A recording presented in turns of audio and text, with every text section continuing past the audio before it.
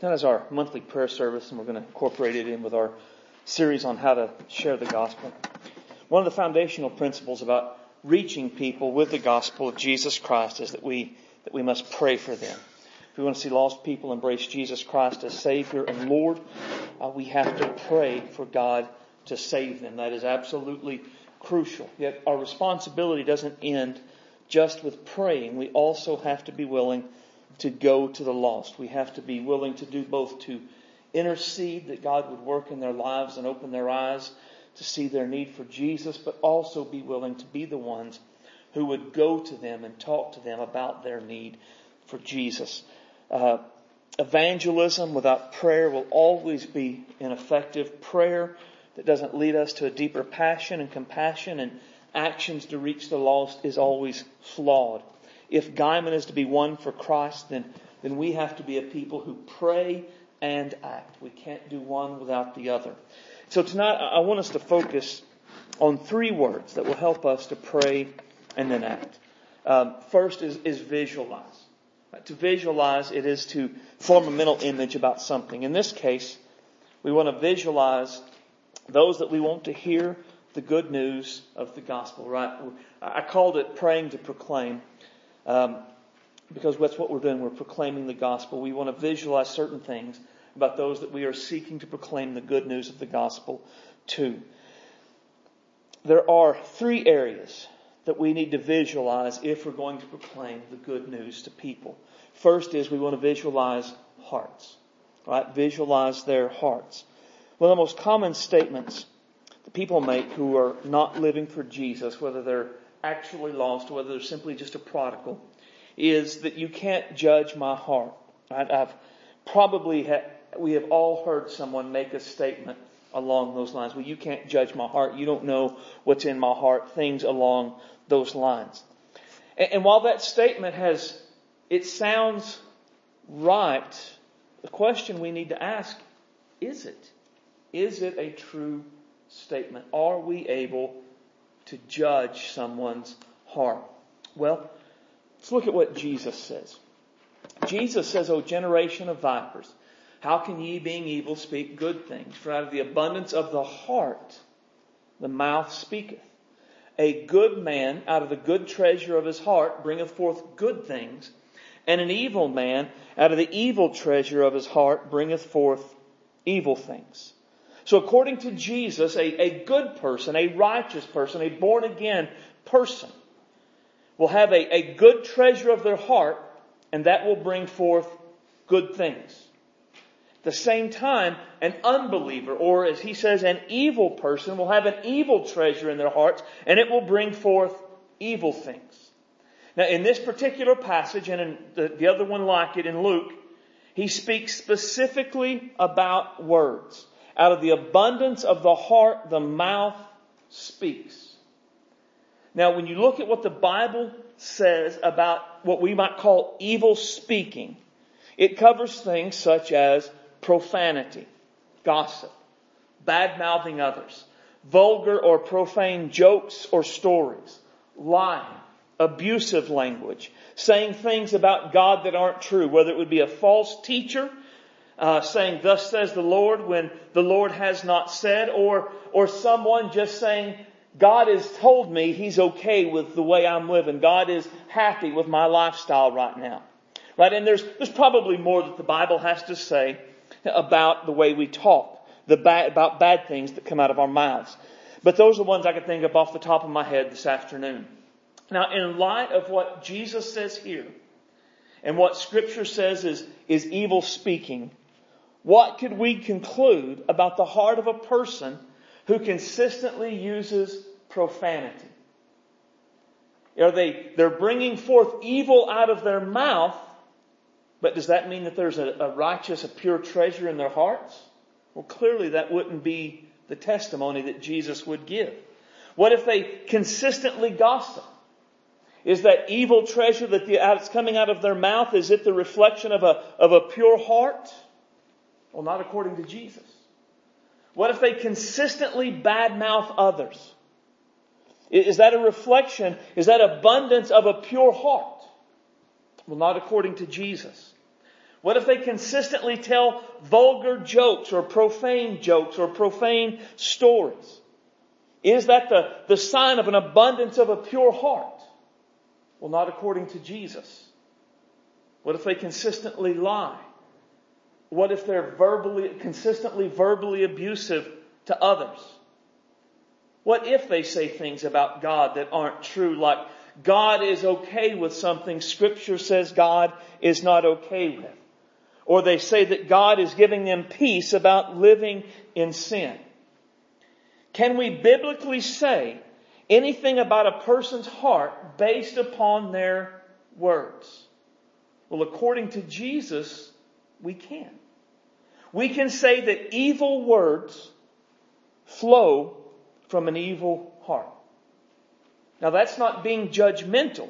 That is just taking what Jesus says at face value. That is just saying that Jesus is an expert communicator, and He is able to say what He means and mean what He says in a way that we are able to understand. Therefore, evil speech reflects an evil heart that tells us that it's an evil person. That's what Jesus says. Now, you might say, well, now that's taking it a little too far, a little too literally. But look at what Jesus goes on to say in the very next verses. But I say unto you, that every idle word that men shall speak, they shall give an account thereof in the day of judgment. For by thy words thou shalt be justified, and by thy words thou shalt be condemned. So in judgment, on judgment day, words will matter. But not only will words will matter to such an extent that Jesus says that by our words we will either be justified, which is saved, or condemned, which is lost. Now, He's not teaching salvation by pure words. What He's teaching is a reflection of what He said here. That our words are such an accurate reflection of the heart and the character that you could look at a person's words, and from that you could determine their spiritual condition. So as we try to visualize the heart of people, we just merely need to listen to how they talk, to the things that they say. Their words are an accurate reflection of their spiritual condition. But it's not just words, it's actions as well. He says in Mark's gospel, that which cometh out of the man, that defileth the man. For from within, out of the heart of men proceed evil thoughts, adulteries, fornications, murders, thefts, covetousness, wickedness, deceit, lasciviousness, and evil eye, blasphemy, pride, foolishness. All these evil things come from within and defile the man. So He gives us this list of things that defile. And these sins defile because they flow from the heart, right? So we could easily say that out of the abundance of the heart, the life speaks, is in essence what He's saying here. So when these things are a part of someone's life, it's because their heart is defiled. Again, I think with all things, with words and with this, it would be consistently. No one is perfect. We are all flawed and we make mistakes. But if we are consistently speaking in that way, we consistently live in these ways, it says something about our character, our heart, our spiritual condition. Right? So just a quick rundown of these things. Evil thoughts. The Greek word for evil is also translated as grievous, harmful, malicious, and lewd. So evil thoughts, they don't necessarily, this would be hard for us to see unless they act upon them. But these are thoughts of doing harm to people, of evil toward people, of maliciously wanting to harm someone, or sexually lewd thoughts. Right? Adultery is being sexually unfaithful to your spouse. Fornication is any sexual relationship outside the bonds of marriage. But when you take the Sermon on the Mount into consideration, Jesus explains that the spirit of the law behind the law against adultery and sexual immorality in general is lust. Right? So it's not just the physical act that is defiling. It is lust. So like pornography would fit within this category. Murder, wrongfully take another person's life. Again, if we go to the Sermon on the Mount, we would find that the spirit behind the law against murder is essentially just unjust or unjustified anger. Right? It is an anger that treats people with contempt. Right? So you find someone that is consistently, regularly angry. They are just an angry person. That's what that would be talking about there. If they're in their anger, they contemptuously treat people and call them names. That would be what Jesus is talking about there. Theft, cheat or steal, take from another person. Covetousness. The Greek word, it meant a consuming desire to have more, and it would cover everything from money, fame, power, sex, promotion and stuff. I mean, there's a consuming desire for more of anything. Right? So it is someone who's really never satisfied with what they have. There's always more, better, and they are unsettled by the fact that there's more and better out there that they don't have. Wickedness, it seems to focus mostly on doing harmful things to others.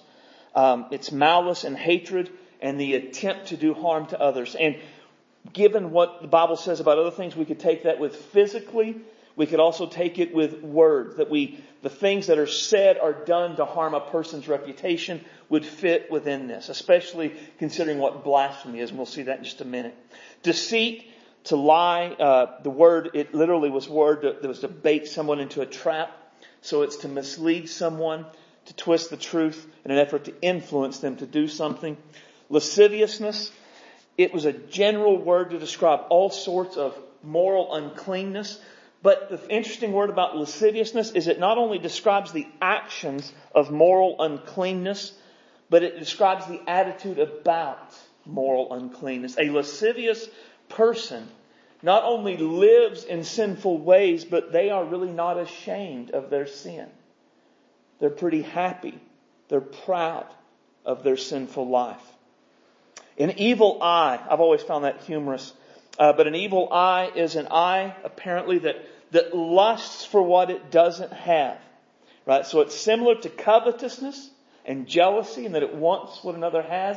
But with an evil eye is kind of an attitude of anger towards those that have what they don't have. You have a car that I want. And I want that vehicle, but I kind of hate you because you have what I don't have. You received an award. And not only did I want to receive that award, I kind of hate you because you received it. It makes me mad at you that you received what I wanted. That's kind of the idea of an evil eye. Blasphemy. In this case, blasphemy has very little to do with blaspheming God, but more about blaspheming humans. It's essentially slander. It is seeking to harm another's reputation by spreading gossip, lies, or rumors about them. Really, it doesn't have to be lies or a rumor or gossip. It can be anything we say. If I know a true secret about you, and telling that secret will make you look bad in the community, and I tell it, that is blasphemy. It is an attempt to harm your reputation among others. Pride, self-exaltation, arrogance causes us to consider ourselves better than others. Foolishness. Foolishness is an interesting one because one of the ideas of foolishness is simply thoughtlessness. Someone who speaks without thinking is acting foolishly. Someone who acts without considering the consequences is foolish. A person who is thoughtless regarding their morals, their duties in life, or their behavior is foolish. All of those things are a reflection of the condition of a person's heart. Now, we know that that's not a complete list. We could look at 1 Corinthians 6, 9 through 12, or Galatians 5, 19 through 21, and we would see a similar list. And in all of those lists, we would find the same sort of thing. I mean, the question that we would ask is, can we biblically say anything about a person's heart based upon these actions being consistently in their lives? Yes. We can say evil actions, defiling actions, flow from an evil or a defiled heart. And they reveal a person's spiritual condition. So we talk about visualizing someone's heart. We are saying, okay, in light of what I know about them, in light of the way I hear them speak, in light of the way I see them live, everything says their heart is not right with God. Right? It is seeing them clearly in light of their words and in their actions. So if we are to proclaim the good news of the gospel faithfully, we must allow ourselves to accurately visualize people's heart and spiritual condition based upon the evidence they present through their words and through their lives. Right? We're not prosecuting them. That's not what we're doing. That's not our job. We're not making up evidence. What we're doing is they are presenting their life, my life, your life. We are presenting evidence about the condition of our heart every moment of our lives. And it is right for us to consider that evidence in light of Scripture and say, this tells me something about them. They need Jesus. So visualize their hearts. Secondly, visualize consequences. Scripture teaches that actions have consequences. We know about the law, sowing and reaping. Be not deceived. God is not mocked. For whatsoever a man soweth, that shall he also reap. For he that soweth to his flesh shall of the flesh reap corruption. Some translations say destruction. But he that soweth to the Spirit shall reap of the Spirit life everlasting. Everyone on the earth will reap a harvest from the life that they live. That's not a question. The only question is, what will we reap? And what we reap depends upon what we sow. And those who sow to the flesh, they will eventually reap the consequences of corruption or destruction. Now, I don't have time to look at any of these passages in depth. Be not deceived, God is not mocked, is essentially saying, don't think they're the exception. Don't think you're the exception, and don't think this person over here is going to be the exception. Don't trick yourself into believing that you or anyone else will be the exception because you're not. No one will be the exception. Now the idea that there are consequences, and the idea here, the sowing and reaping, is earthly consequences. We'll look at hell in just a second quickly. But we're talking about earthly, painful consequences that will come into their lives because of a lifestyle of sin, because of their rebellion against God. Now for us, as those who are seeking to proclaim the gospel, we have to understand that there are consequences in this life for sowing to the flesh. The reason is, many people who live in rebellion, again, whether they're a prodigal or whether they're just lost, one of their justifications for their life, and one of the reasons they will tell us they want us to leave them alone, is their life is fine. Everything's fine. I like my life. I'm happy the way that I am. Everything is great in my life. And that's what they want us to believe. And if we believe that, and we take this out of the concept, we will not proclaim the gospel to them. But the reality is, they're not fine.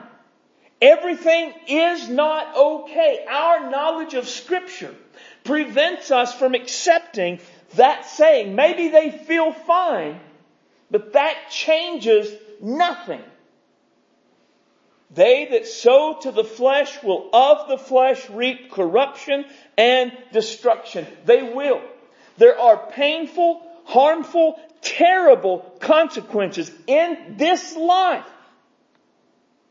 for people who live in rejection of Jesus and in rebellion to Him. And we have to let ourselves visualize that. Because if we believe that they're fine and we're messing up their life, we're going to see sharing the gospel as doing harm. Well, I'm just messing with them. I'm making them unhappy. I'm hurting their feelings. I'm disturbing their sleep at night. But if I see that what I'm doing is trying to prevent terrible tragedy from coming into their life, well, now that's a different story. The gospel, it is good news of a Savior who delivers. What we are trying to do in telling them the gospel, it is not make them miserable. It is to deliver them from the misery that will come in this life. So we have to allow ourselves to accurately visualize the terrible consequences that those we are trying to reach are bringing upon themselves. And that's the key. They are bringing it upon themselves. It's not God being mean. It's not the world is unfair. It is the natural reaping of what you've spent a lifetime of sowing. And what we're trying to do is prevent that from happening to them in their lives. And then visualize hell. Not only are there earthly consequences for sin, but there are eternal consequences for sin as well. Now we don't have time to look at the story of the rich man and Lazarus, but the text is there, Luke 16:19 through 31. But there are some truths that I just want to hit on quickly as we go through. The story of the rich man dying and going to hell contains the most teaching on hell that we have in Scripture, the most detail. And there are at least four truths that it reveals to us about hell. First is that people really do go to hell. I mean, that's a real thing. It's not just a story. It's not a parable. That people really do go to hell when they die. Hell is horrible is the second thing it teaches. The rich man lifted up his eyes in torments. He was tormented by the flame. Hell is horrible. I believe that no matter how bad we imagine hell to be, hell is far worse than that, I do believe. Third, there is no getting out of hell. The rich man wants to be delivered, and Abraham says there is a great gulf fixed. So those who are where you are cannot come to us, and those who are where we are cannot go to you. Once someone dies or Jesus returns, eternity is set. In this life, there are second, third, fourth, millionth chances to turn to Jesus. The moment someone enters into the next life, the moment they die, it is set for all eternity. There is no chances in hell. And then the fourth is that people must believe the testimony of Scripture to avoid hell. But the rich man says, send Lazarus to my brothers. Father Abraham says they have Moses and the prophets, the word of God. Let them hear them. The rich man says, oh no, they're too smart for that. But if someone were to go to them from the dead, then they would believe. And Abraham says if they won't believe Moses and the prophets, they're not going to believe though one rise from the dead.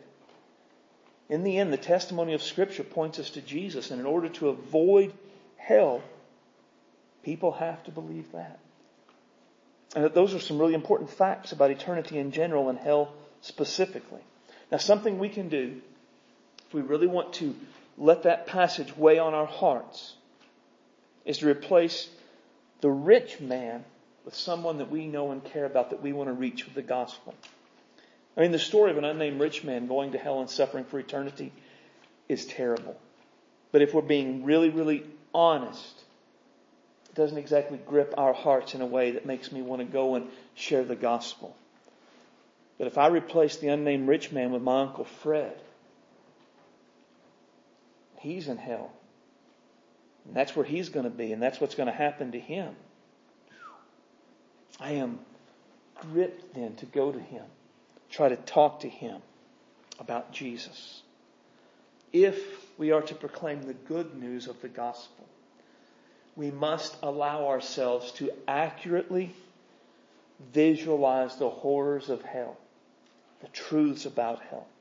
And we must also allow ourselves to visualize those that we know who are apart from Jesus as going there, so that we will be compelled to go and do all that we can to save them, to snatch them from the flames of judgment, as Jude says. So let's take just a few minutes and pray. And as you pray, ask God to help you to clearly visualize the heart and spiritual condition of whoever it is you have on your heart that you're trying to reach. Ask God to help you clearly visualize the consequences that you see they are going to reap and bring into their own lives. And ask God to help you to clearly visualize the reality and the horror of hell.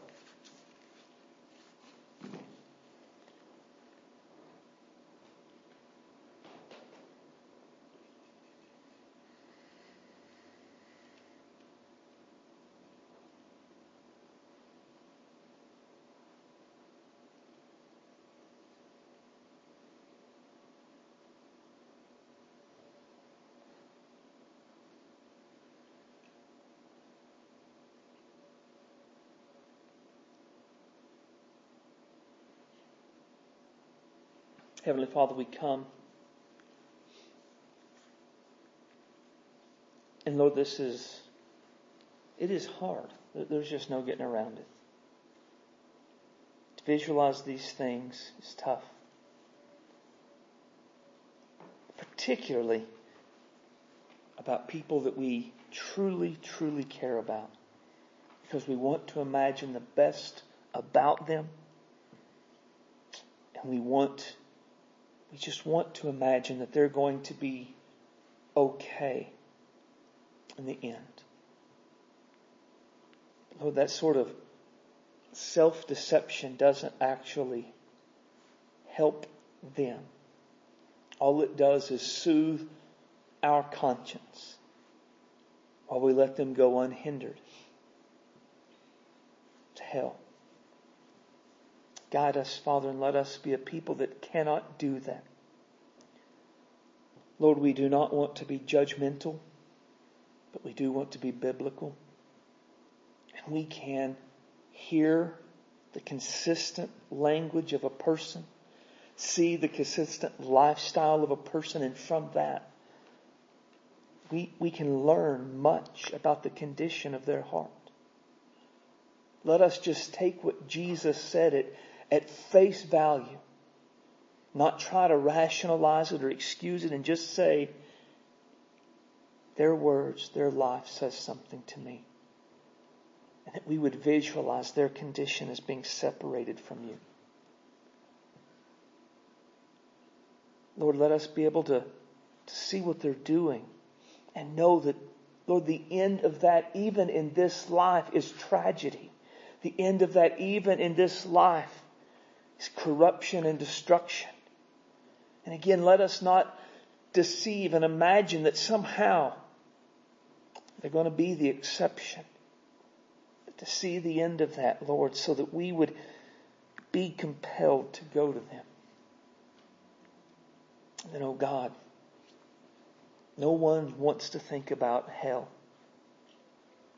But it is real, and it is waiting for all of those who reject Jesus Christ as Lord. Lord, let that always be a raw, tender spot in our lives. So, Lord, we would not be a people who just let people go to hell without doing all that we could to stand in their way. Guide us for the rest of the service. Help us to be busy about your business, we ask in Jesus' name. Amen. So after we visualize, we want to agonize. Once we accurately visualize, the next result is to agonize. Because what we're visualizing, it's not pleasant. What we just talked about, those are not our happy thoughts. We should be burdened by what we're clearly seeing in the lives of those that we're trying to reach. The Scripture is filled with examples of those who agonized over the spiritual condition of others. And they set an example for us. Right? The psalmist, he said, rivers of water run down mine eyes because they keep not thy law. As he looked at those who disregarded God's law and lived how they wanted, his heart was broken and he wept over them. Jeremiah said, oh, that my head were waters and mine eyes a fountain of tears, that I might weep day and night for the slain of the daughter of my people. He saw consequences. They were suffering in this life because of their sin.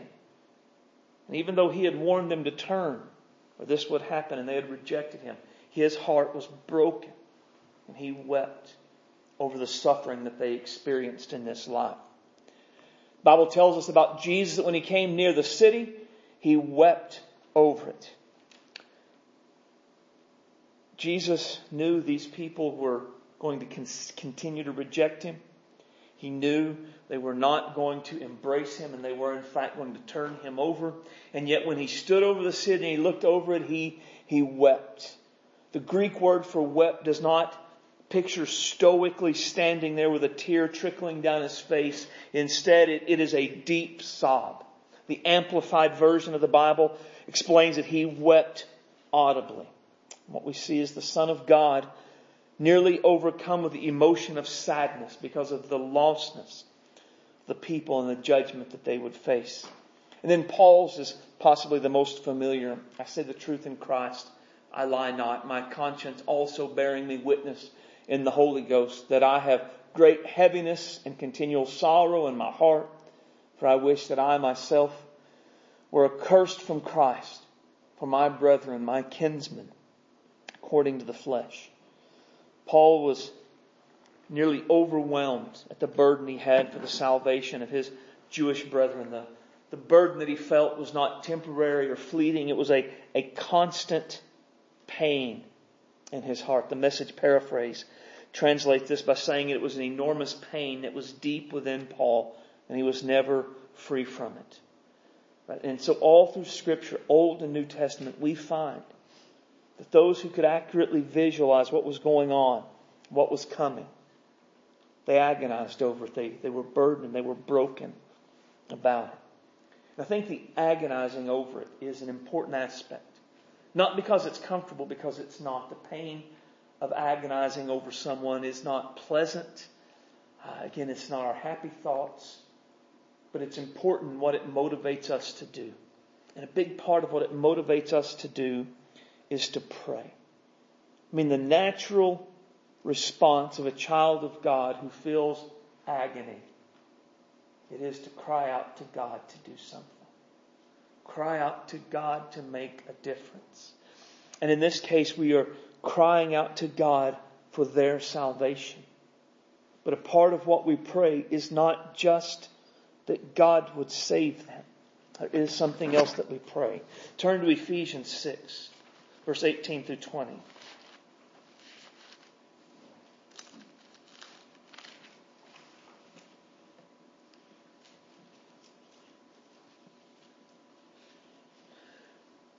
Part of Paul talking about the armor of God and spiritual warfare. Verse 18, he says, praying always, with all prayer and supplication in the Spirit, watching therewith, with all perseverance and supplication for all saints, and for me, that utterance may be given unto me, that I may open my mouth boldly to make known the mystery of the gospel, which I am an ambassador in bonds, that therein I may speak boldly as I ought to speak. So telling them to pray as a part of spiritual warfare, Paul asked them to pray for him. Pray that he would speak boldly the gospel of Christ, that he would speak clearly the gospel of Christ, and the implication is that he would have opportunities to speak the gospel of Christ. We'll look next week when we talk about having spiritual conversations. We'll talk more about praying to speak clearly and boldly and what that would look like. But tonight, just the idea that we are to pray for opportunities to share the good news, to tell folks about Jesus. Now, in praying for opportunities to proclaim the good news of the gospel, we should pray in two ways. One way is just a general way. God, today as I go throughout my life, give me an opportunity. Right? Who knows who we'll encounter? Who knows the kind of people we'll meet? What may come up in our lives? And it's just for God to be in a general way to work in my life so that somebody I meet along the way I could see and know that there's a right opportunity and then talk to them about Jesus. But there's also a general way to pray where we pray specifically for someone we care about. Right? Because we all have folks that we love that don't know Jesus. They may be backslidden, they may be just completely lost, but they're not living for Jesus, not living as they should. And if it's something, the closer we are, the harder that conversation often is to have, the reality. But what we need to do is pray for opportunities to arise. Because in virtually every relationship we have, something that is spiritually related will eventually come up. And so what we're praying for is not so that we can track them in our car going 70 miles an hour down the road and force them to listen. Although I'm not opposed to that if that's what we need to do.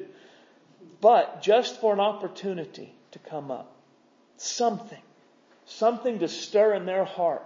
Maybe make them ask us a question. What does the Bible say about? What do you believe about? What is your view on? For them to say, boy, I really feel uneasy in my life. I really feel anxious. I feel unsatisfied. Something like that could give us a lead in to say, well, let me tell you about Jesus. Let me tell you how Jesus helped me with that. Let me show you Jesus. That we must pray for those sort of an opportunities. Right?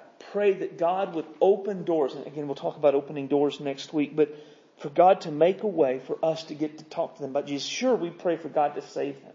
We pray for God to send other people to them. We pray all of those things. But we also pray for God to work through us. To help them come to faith and to come to knowledge of Jesus Christ. In both cases, whether we're praying generally or specifically, the desire flows out of our visualizing and agonizing. Right? I mean, as we look at the multitudes in Walmart, we know the majority of them don't know Jesus. So we visualize and we agonize and we pray for an opportunity, but then we look at those that we do know, those that we are burdened for. We visualize what we see in their life, what's coming. We agonize, and so we pray for God to give us that opportunity. And then that leads us to evangelize. The last step. In all of the cases, except for maybe that of the psalmist, those who agonize did something about their agony. They did pray. But that wasn't all that they did. Jeremiah prayed. But then he went and said, "Thus saith the Lord." Jesus prayed. But then he went and preached the gospel of the kingdom. Paul prayed. Then he went into the synagogues where his Jewish brethren were, and he explained to them how Jesus was the fulfillment of all the prophets had foretold. They went to people, did what they could to try to turn them from the path of death to the path of life. If we visualize, if we agonize, we must evangelize. We must. Turn to Romans 10, 13 through 14.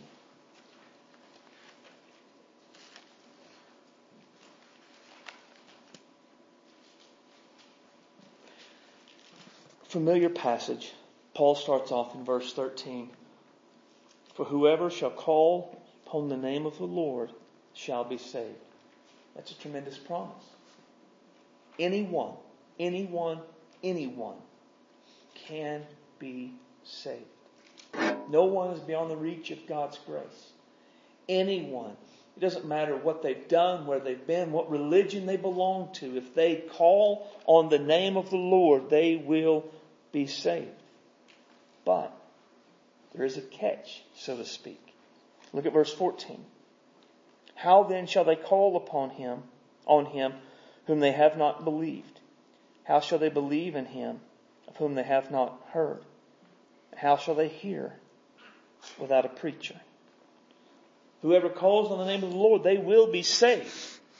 But how can a person call upon the Lord if they don't believe in the Lord? And how can a person believe in Jesus in order to call on Jesus if they've never heard about Jesus? And how will someone hear about Jesus so they can believe in Jesus and call on Jesus if no one ever tells them about Jesus? These questions are all the equivalent of one cannot. Everyone can be saved, but no one will be saved if they don't call upon him. And they won't be called upon him if they don't believe in him. And they won't believe in him if they don't hear about him. And they won't hear about him unless someone tells them. one thing that it's important to remember in the day in which we live, it's all, in previous years, generations, it was understood that people kind of had a God consciousness. And they probably knew they needed God. And they knew who Jesus was. They just weren't surrendered to Him. It's not the world we live in anymore. There are people all around us that have never set foot in church outside of a wedding or a funeral. And not only have they not, their parents probably never set foot in a church outside of a wedding or a funeral. They're raising their kids who have not set foot in a church outside of a wedding or a funeral. They truly have no concept of who Jesus is. And so they can't. They cannot be saved unless someone goes to them and explains to them who Jesus is and what Jesus has done. They must hear. They must. They will not be saved unless they hear. Now again, that idea is important in our day when so many want to talk about lifestyle evangelism. Right? Lifestyle evangelism essentially says, I will live as a solid Christian and people will see my life and then they'll come to Jesus. And that sounds good, but the reality is that never happens. No one will ever see how we live and realize their need for Jesus. There are two possible outcomes of solid lifestyle evangelism. One, they will see how we live and they will come to us and say, why do you have peace when others are anxious? Why do you not live like this when everyone else does? Why do you believe what you believe? But guess what we have to do then? We have to open our mouths and declare the gospel to them. Second thing that lifestyle evangelism will do is when we go to them to talk to them and we share Jesus, they will look at us and they will say, I've seen your life and it is consistent with the message you're saying. I will listen to what you have to say. But in the end, words must always be used. Look at verse 17. So then faith cometh by hearing, and hearing by the word of God. Faith comes by hearing the word, not by seeing a lifestyle. Not now, not ever. Our lifestyle can give credibility to our words. Our lifestyle can cause them to question their lifestyle, their issues. But in the end, words must always be spoken. There's a saying, and we're out of time, so we'll hurry. There's a saying that says, preach the gospel at all times and use words if necessary. And that it's often attributed to a man by the name of St. Francis of Assisi. The reality is, he never made that statement. He was a preaching friar. He preached the gospel. We preach the gospel at all times and we use words because words are absolutely necessary. They must be heard before someone can believe and call and be saved. So let's take just a minute and pray. I missed praying before because I was in a hurry. Pray that God would give us opportunities this week and that we would take those opportunities.